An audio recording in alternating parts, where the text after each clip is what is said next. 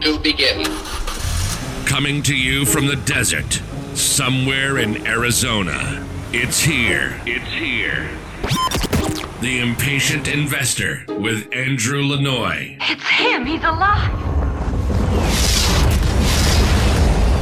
If you're looking for new ways to generate wealth and passive income, you're in the right place. You want it all, don't you? You're in the right place. This is the podcast for those wanting to take control and gain freedom through alternative investments. If you're following your mom and dad's investment advice, honey, I'm home.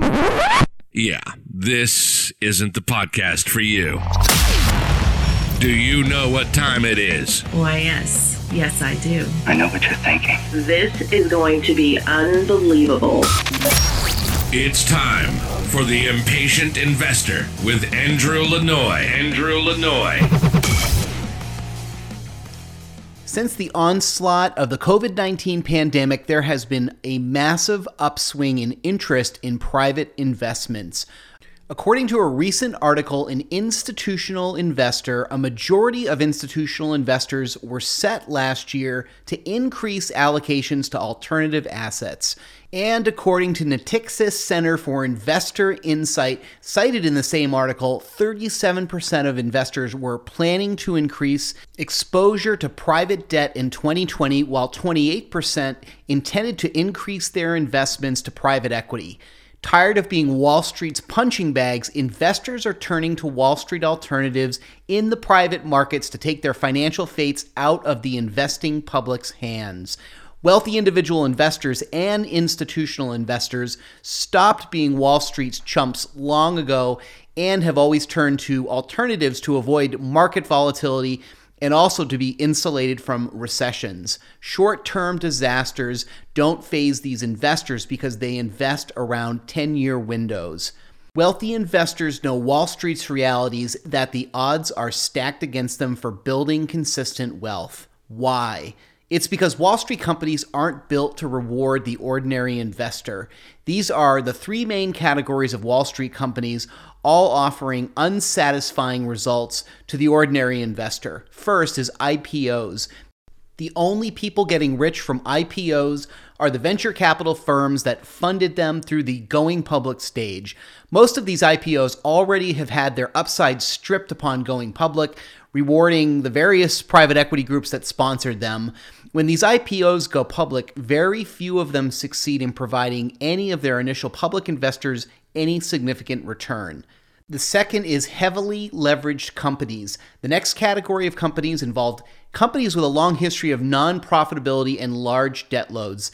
These are dead companies walking that manage to keep hanging around. They will never provide their investors with any future cash flow. The third is established companies. Established companies with a stable operating history can provide investors with consistent cash flow, but the dividends often don't outpace inflation and aren't immune to market volatility.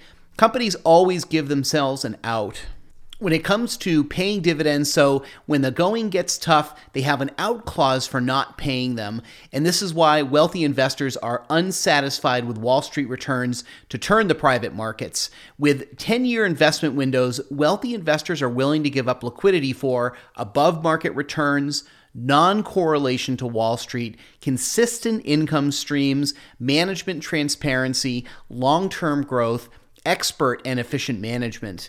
Let's talk about preferred alternative segments. Although alternative assets cover broad categories of investment options, the wealthy have an affinity for cash-flowing private equity and private debt. Along with income and growth, these assets offer inflation hedging and volatility insulating benefits common among all alternative assets. What about the liquidity argument? Well, wealthy investors understand that only a few lucky make money on Wall Street. Like the lucky cat at the craps table, there's an occasional winner on Wall Street that timed to shift right.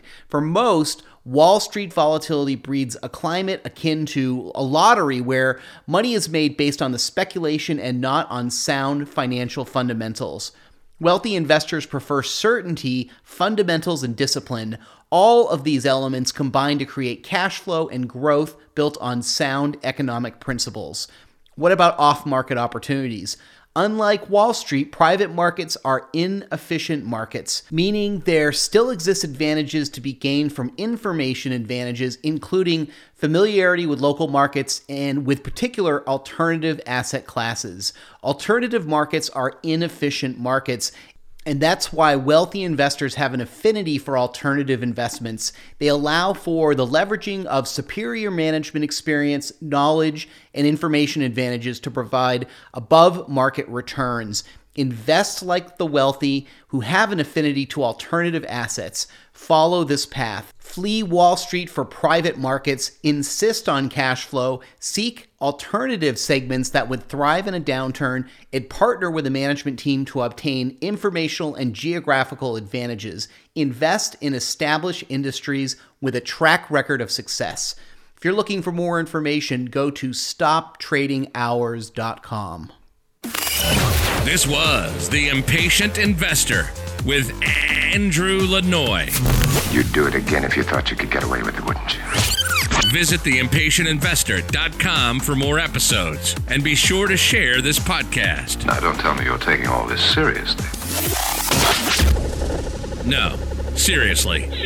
Go share it and rate it on iTunes today.